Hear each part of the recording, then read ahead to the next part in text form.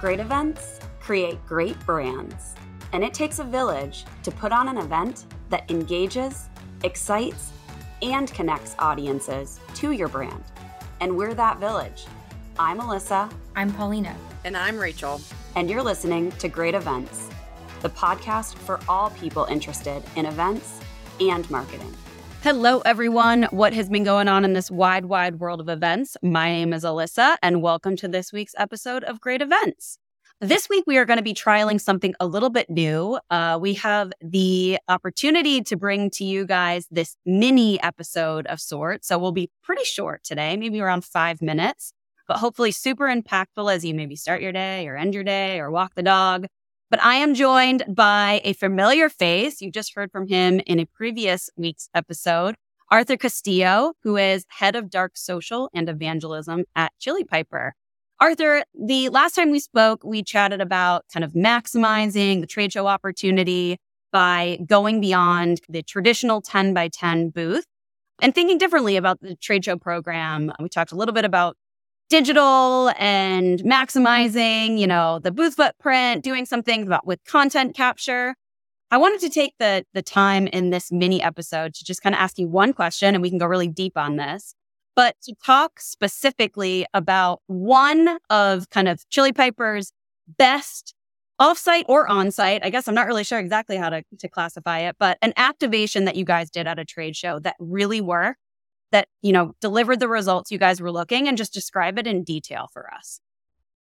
Yeah, I'm going to take us back to Dreamforce 2022, because I think that event in itself sparked so many ideas and the direction of, I guess, the field marketing program that we're doing here and trying to do it a little differently than what we saw folks in the industry do it. So we saw some of the booth prices that Dreamforce was charging, and we said, okay, we can't do that. So how do we still make a splash while not having a booth presence there? And we decided to do a full buyout of the press club. It was like 5 minutes away from the Moscone Center. And this was interesting because one of the ways in which we typically get people to go there is invite them at the booth, but we didn't have that. So we were one of, I think, the first companies that really invested a ton in community. And we wanted to marry what we were doing with community into this events program to ensure that it was successful. And my manager at the time, Dan Smalia, we had this idea that if we could align enough companies, it would almost be like the Cool Kids Club, right? The place to be of like, oh my God, everybody's sponsoring this. Like, I have to be there. I can just see you guys in like your planning phase being like, we're going to be the cool kids. Yes, like that's the strategy. Be cool. Exactly. Yeah. Going back to high school days, like we never cool. Now we get to be cool. And I think we got probably something like 8 to 10 communities to agree to use this as an extension of their online communities and say, hey, we're going to promote it across our Slack communities on LinkedIn. We gave them free promotion and free access to the event in hopes that they would kind of advertise it out to the masses. And are these all had a similar audience profile, like who you'd be going after from a Chili Piper customer opportunity? Is that right? Yes. So that's a good delineation of like, we brought together like sales and marketing communities because we have sales use case, marketing use case, even CS use cases in some case. So it was not like, hey, all the sales communities, let's join and do this. It was like sales, marketing ops, like everyone you could think of. And I think that was the first time people even saw 8 to 10 communities come together and join forces to support this event. Then we even had individual vendor sponsors that came in.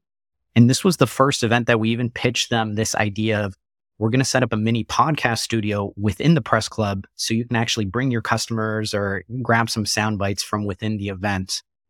So it really gave birth to this idea of like, one, cross-community evangelism. Like, we know that these online communities want to meet in person. How do we allow them to become an extension of that?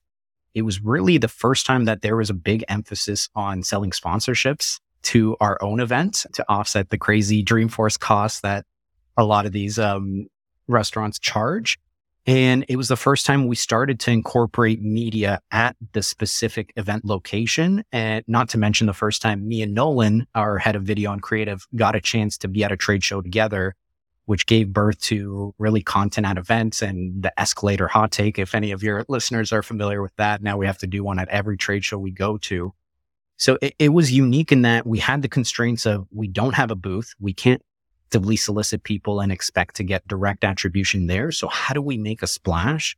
How do we bring other people's to other communities, vendors into this so that they can use it as an extension of their brand? And I don't know if we can necessarily say this, but it did kind of feel like the Cool Kids Club where everybody was talking about it. We had a line probably 3 blocks long at one point to come into this event. And everybody was like, what the heck is going on? Is this the Chili Piper event? So Arthur, was this event time bound? Did you have a moment in time, or was it kind of open throughout the duration of Dreamforce? How did the agenda footprint look compared to Dreamforce? It was just the one night. I believe it was a Tuesday from 6 p.m. to 11 p.m. So it was time bound, and we only had one shot to make a splash and get everybody there. And of course, tons of competing events at Dreamforce. And I think we had throughout the night, probably 400 to 500 people walk through. And that was the first time that we started to hear the initial rumblings of this digital halo, this brand effect of wow, your guys' coverage of Dreamforce was amazing. That party was amazing. The folks I met with were awesome. Tons of co-marketing partners came from that event. So it was pretty distinct. I think it was a major milestone in our field marketing program in that we decided to not invest in a booth, go big with this party. And I think it really allowed us to stamp our name in terms of, oh, Chili Piper knows how to throw a party. And now people are really looking forward to it when they see that we'll be sponsoring an upcoming trade show. Well, Arthur, I really appreciate you going deep with this story here. I think this will really help our audiences to understand what it takes to put on a really big, impactful kind of satellite experience. I like to call these events within events. So once again, we hope you enjoyed our chat today. We're trialing this new mini episode format. So we'd love to hear feedback on, do you like the short format? Do you prefer when we're long-winded about our event strategy? So if you've got topics or people that you'd like for us to add to that 2023 season, you can always DM us on LinkedIn or Instagram. Send us a note at greatevents@cvent.com. Once again, I'm Alyssa, and thanks for tuning in to Great Events. We'll see you next time.